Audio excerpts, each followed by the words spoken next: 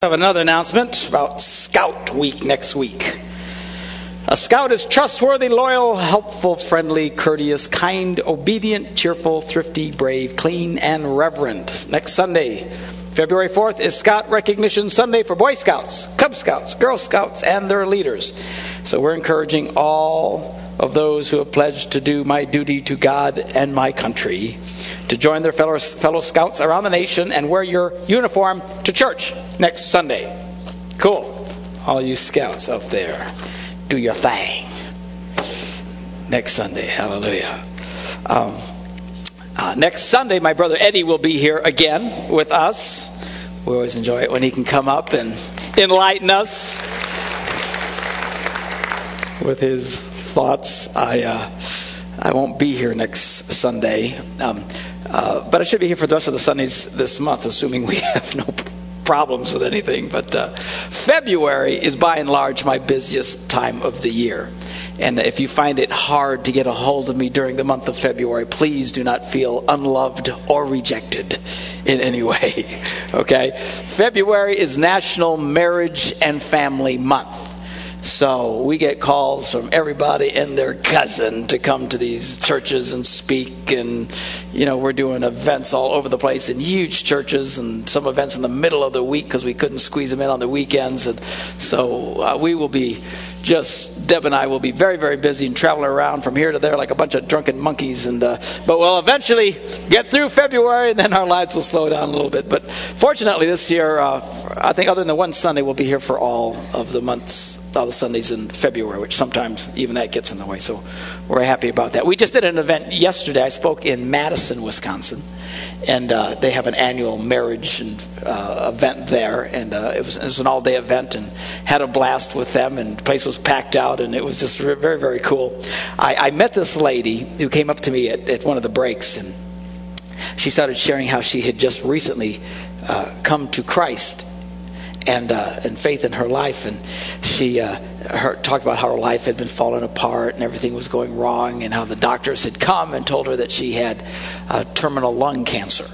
And those of you who know about cancers, that's one of the really nasty ones. And so she's sharing about this. And then she talked about how she came to Jesus and how Jesus has started turning things around in her life and healing her family and bringing things back together again. And she was just all lit up, tell me about it. And I finally said, well, okay, well, what about the cancer? How you doing? She says, well, that's the cool part. A few weeks ago, I got baptized, and since then, the doctors haven't been able to find any cancer in my body, which is so cool.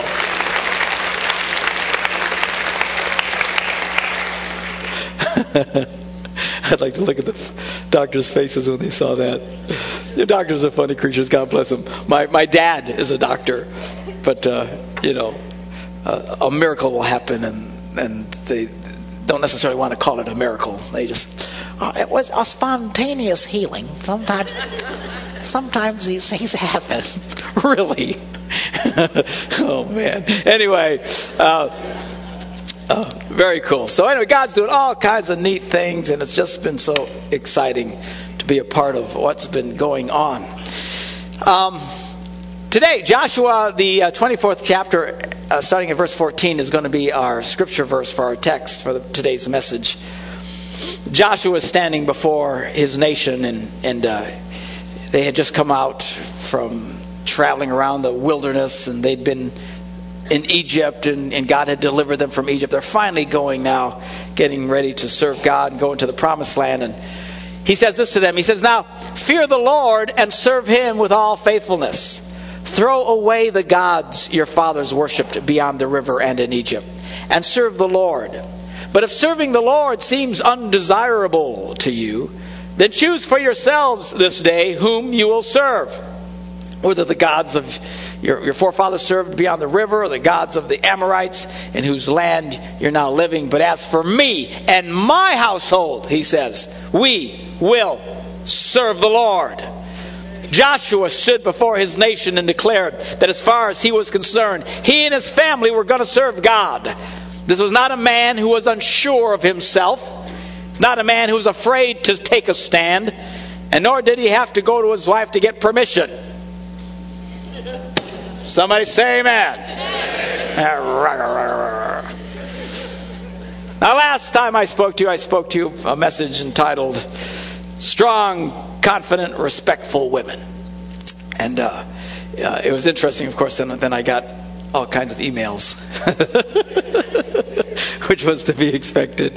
Women who were saying, well, what about this? And then if this happens, then what about that? And then what about that? And this the other. And that's all fine and stuff like that, but you kind of missed the point of the message. The message was where the Bible says the strong women in the church need to teach the weaker ones how to live, not the pastor.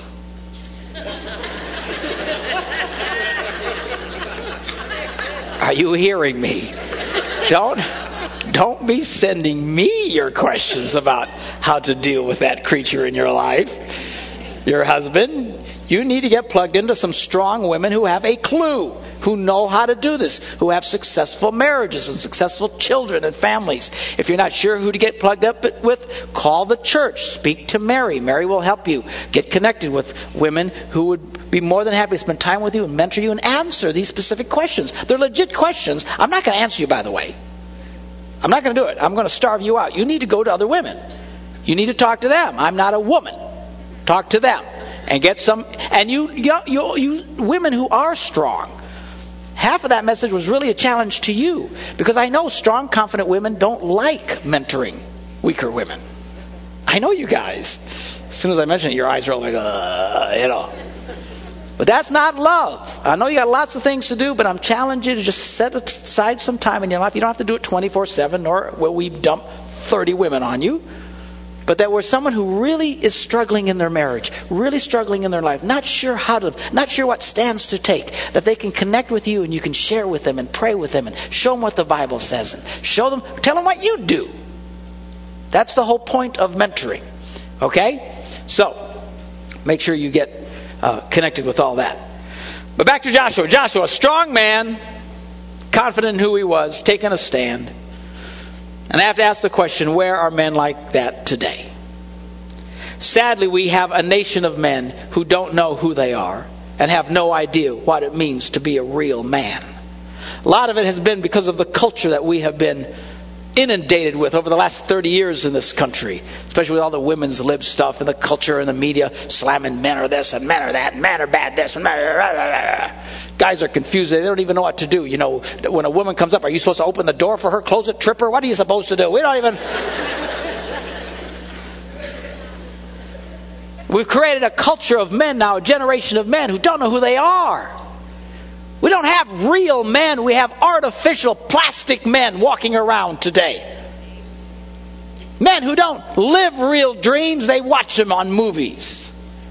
Men who don't really play sports. They view them on television. Men who don't know how to be lovers to their wives. They look at porn on the internet. Artificial men. And is there anything more pathetic? I mean, how sad is that?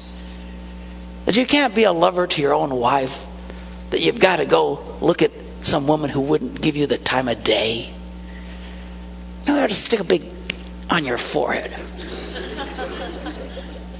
You say you're mean. When it comes to that, I get real mean. I have no tolerance for that. This is insane.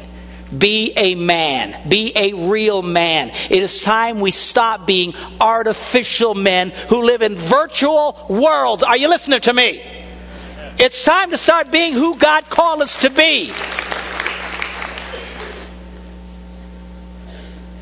My son-in-law Ross, some years ago, 4 or 5 years ago, was going out to New York where his brother is, and his brother had asked him if he would be the godfather for their child, and Ross, of course, was excited to do it. And the church called ahead of time in preparation and got information from Ross who's going to be the godfather, and blah blah. What about this, that, and the other? And then they finally asked the question. He said, "Well, what denomination are you?"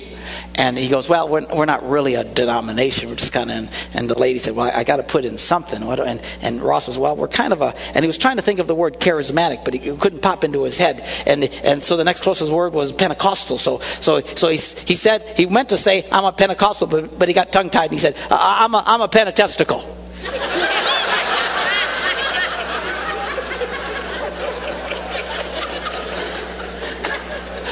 I laughed for 3 days when he For 3 days, I'm walking down the street, I would just lose it.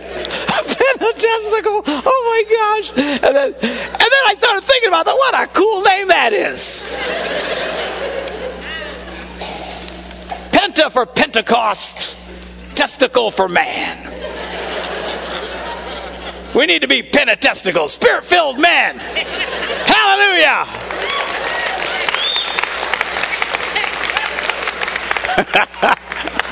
Think anybody will come to our group if we call it Pentatesticals?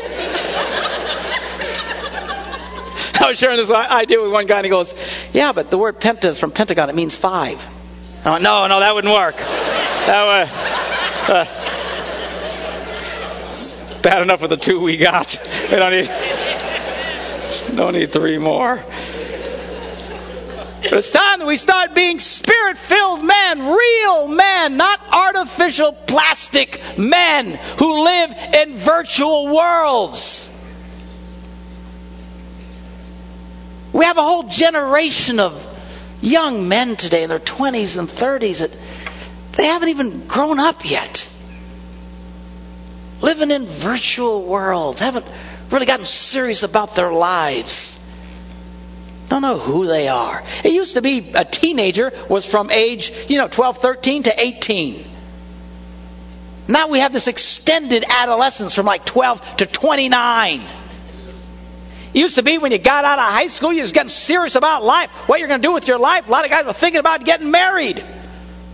But in our culture today, no, it's too young. You're too young. We wound up creating this extended adolescence, which is pure nonsense. Young men, 25, 27 years, 28 years of age, have no idea who they are, what they're going to be.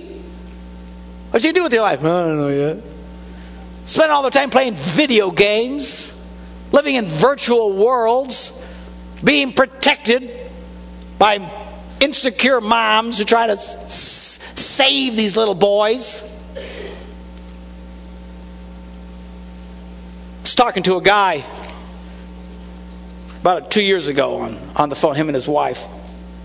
They were having marriage problems, and best as I can tell, and I try to be, if you ask anybody who comes to me, I'm very even-handed. I don't just beat up on one or the other. In fact, when one tells me something evil about the other, I just ignore it, and I assume there's something wrong with the person talking to me. That's my view, so keep that in mind when you come to see me. But as I'm listening to this, I couldn't help but think, this guy is being a jerk. I mean, the evidence was overwhelming, and he was agreeing with everything. And he wouldn't do this, and he wouldn't do that, and he wasn't living up to his responsibilities in virtually any area. Wasn't being a lover to his wife, wasn't being a father to his children. I finally asked him, I said, what's the matter with you? Why don't you do these things? And he goes, I just don't wanna. You don't wanna? So I posed what I thought was a ridiculous question. Well, do you only do things you wanna do? His answer was, yeah. I was stunned. I thought, well, wait a minute. What, do you just take out the garbage to the street corner when you don't feel like it? He says, no, actually, we have a condo, and then we just set the bag outside the door. Somebody else comes and gets it. What about mowing the lawn? Well, like I said, I live in a condo. I don't have to mow the lawn. I was going through list after. I was trying to find some example where this guy had to do something he didn't want to do. Couldn't find it. He had built his whole life surrounded in circumstances and situations. He only did what he wanted to do when he felt like doing it. I said, man, what did your dad do to you when you were a little kid, acting up? He goes, he says, I didn't have a dad. There's the problem. Men who are absent fathers,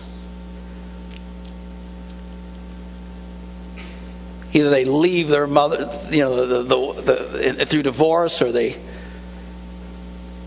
spend all their time at work and never are there, whatever the deal is. He had no father. I said, man, you know what you need? He said, what's that, Pastor? I said, you need some guy to take you out back and kick your butt. Only I didn't say but. I used a more biblical term.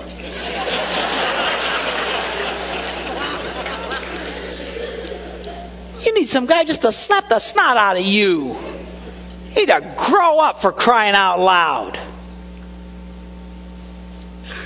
Surrounded by his mom, always feeling guilty. And you got to hand it to the ladies. I mean, they feel badly and they trying to overcompensate and stuff. But women tend to overcompensate by just more smothering. See, that's why your children need a father and a mother. See, fathers tend to challenge their children and cause them to snap out of it and do things a little risky and stuff. We're the ones taking little babies going, wee, ha, ha, ha, catching them, And mothers are going, stop it! Look at that! He likes it, stop it, you're going to drop him! Woo! We're the ones, the kid falls down, scrapes himself up, oh, it's okay, you're not going to die, get up, go do it again.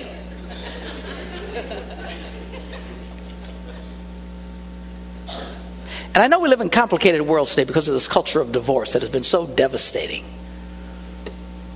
But you dads, if you have children, you need to do whatever you got to do to make sure you spend time with those children. And you moms through divorces who don't want your husbands around because you so hate his guts, you're not helping your kids. And those of you on the verge of divorce, you need to snap out of it. You went, well, he makes me mad. I'm telling you, you need that man in your life for nothing else but for your children. Those who have told us for the last 25 years that that children aren't really affected by divorce are lying to you. They are out of their minds, these nitwits. These kids are being emotionally devastated by this. And I'll tell you what we're having a whole generation of boys who have no fathers, and these boys are not growing into real men. So they become virtual men. There's no one to really take them and do anything for real. Challenge them for real. Get in their face for real. I was reading a story not long ago, actually just 2 weeks ago, when I was first getting ready for this. I found the story about this. In South, I don't know if it's South Africa or somewhere in Africa, they were having a bunch of elephants in one area, and they wanted to thin the herd down, so they wanted to put some elephants over in another area. So they decided to take all the adolescent male elephants and put them over in this other area, thinking that would kind of even things out. But they started having all these problems with these adolescent elephants. They started just going crazy. And they were just wrecking stuff and breaking things and knocking things over and trashing trees. Stuff that it wasn't normal elephant behavior.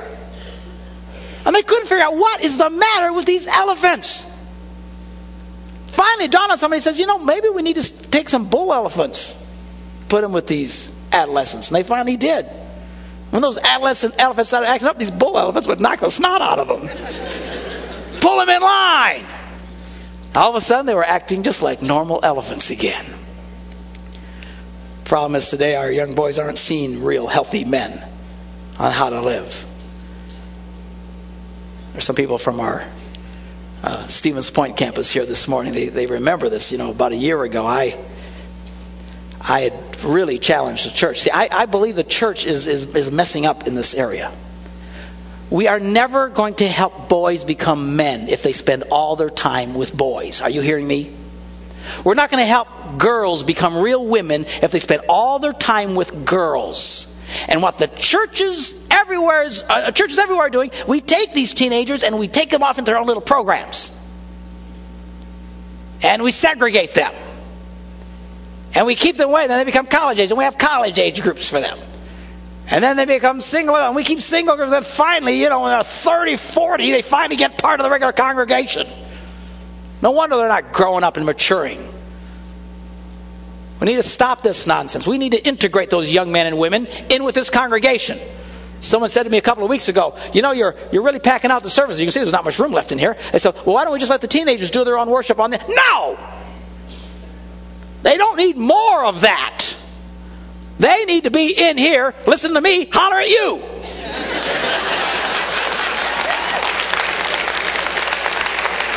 So they can start getting a clue. Life is not about you. Really? In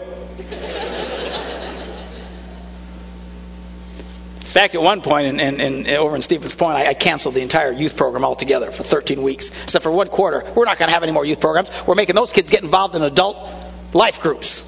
Spent some time with adults. Should have heard the howling from moms. You women have got to stop protecting these boys from men who challenge them to grow up. Now, if you think your husband's being too hard or too harsh, you can speak to him about it privately, but not in front of your children and emasculating the man and wondering why your son doesn't grow up and he hasn't left the house and he's 35 years of age. Still in the basement playing video games. Well, I'm praying for him. I got a plan for him. Send a bunch of guys over there and give them an introduction to life. We need a butt-kicking team in this church. We need a bunch of guys. This bunch of big guys go around just kicking butts. Come up with some nice name for them. You know, the Association of Severely Strict Kickers. You can do the acronym later. Some of you just, oh my goodness.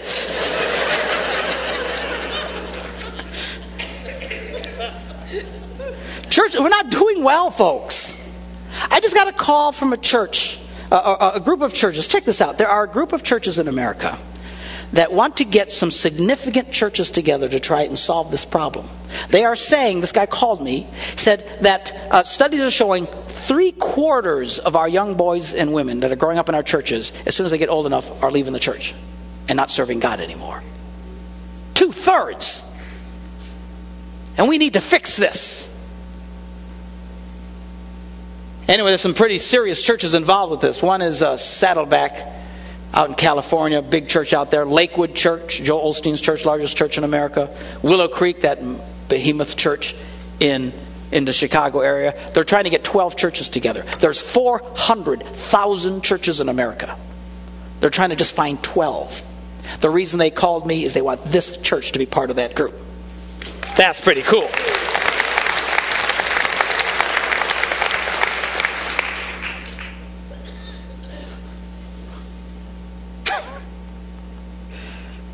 Self-centered, irresponsible, don't know what I'm doing with my life. No fathers around. Fathers out there chasing, they're trying to find themselves.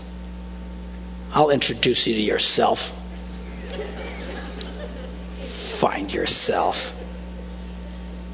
You leave your family to go find yourself. I'm going to sit you down with the association.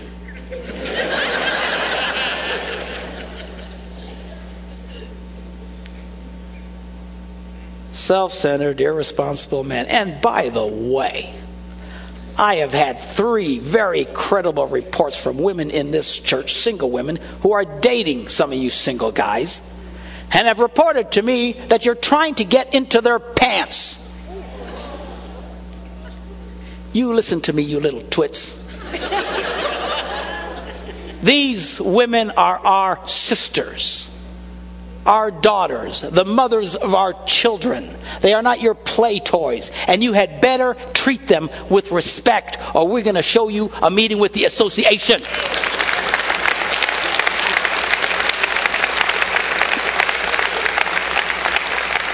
You think I'm kidding? So help me. If I find out, I'll cut you a break now. If I hear it, I'll put your face on the jumbotron. You want to go get laid? Go to a bar somewhere else. You don't come into this church and treat women like pieces of dirt. Are you hearing me? They deserve respect, and we'll only treat them with respect.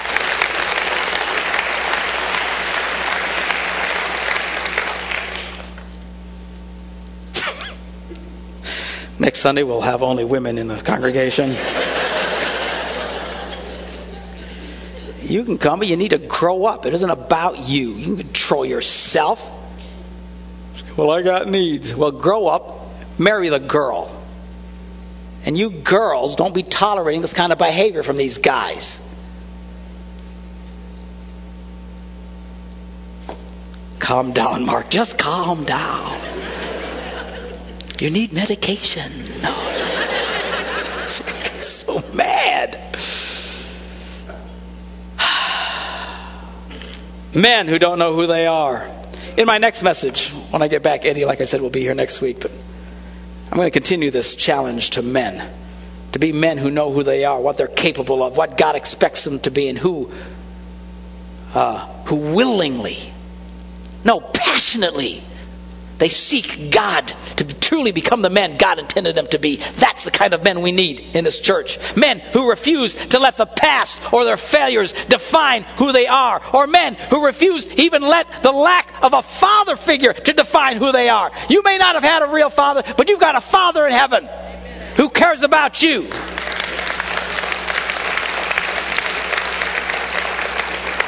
You need to let God define who you are.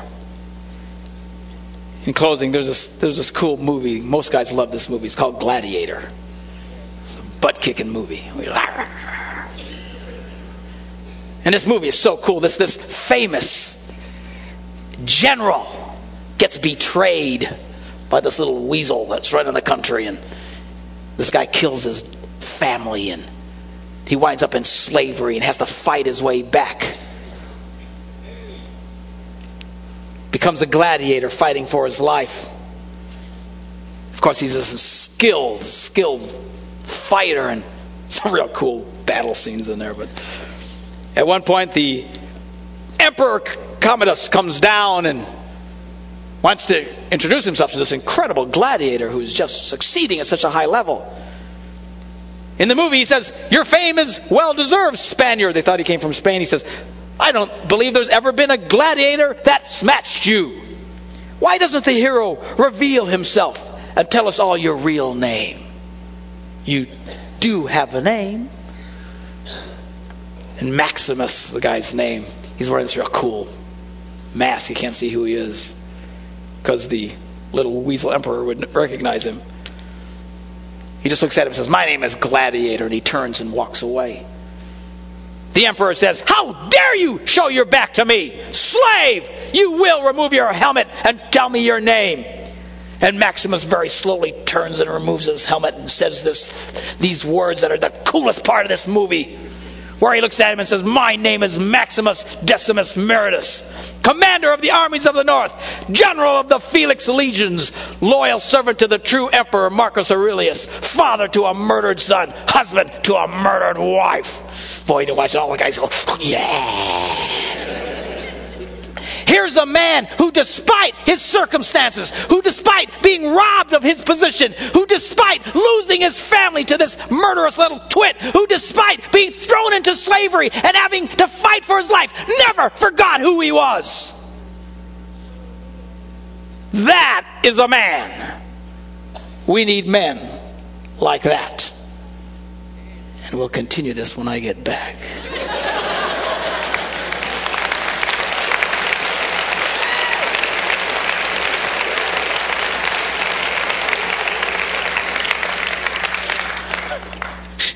If you're a visitor, I'm not usually this mean all the time. Well, most of the time. Anyway, we're going to invite the ushers to come at this time.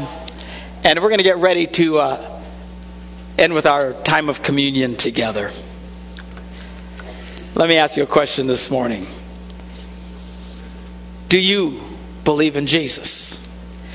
Do you believe in the one who knows you, sir, even if you don't know yourself? The God who looks at you and in spite of your sins, in spite of your failures, in spite of your mistakes and your worst, sees the very best in you, what you are capable of. Do you know this God who loves you so? That's what this is about this morning. We're about to have our time of communion where we reflect on the body and the blood of Christ. His body broken for us.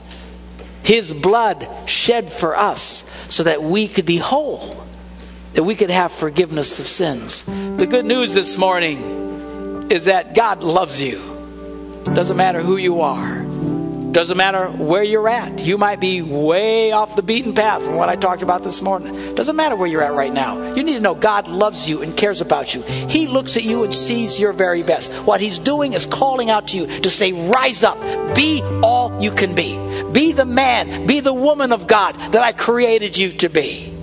Don't be filled with fear anymore. Don't let your past determine your future. Don't let your failures dictate who you are. He says, I died for you. My blood has been shed to wash away your sins and to give you new life. I'd like everyone to bow their heads this morning. And I'd like us to pray this prayer together. If you will pray this prayer and mean this from the bottom of your heart, Jesus Christ will come into your life. He'll forgive you of your sins and give you a new beginning. Let's pray this prayer together. Say, Lord Jesus, I believe you are the Son of God. I put my trust in you this morning. I ask you to come into my heart and to forgive my sins. Thank you for loving me. Help me to truly know you. Amen. Lord, you are so kind to us. Lord, let your forgiveness, your grace right now just wash away all the hurts, all the sins, all the brokenness, all the failures. God, just pour out your grace right now in this congregation. Though our sins be as scarlet, they can be white as snow. Thank you that there's always a fresh start with you. Thank you that there's always hope with you. Help us to truly know you and experience you this day. I'm going to ask our ushers to go ahead and pass out the communion at this time. If you're a first-time guest or visitor, you can join us. You don't have to be a member of our church to join us.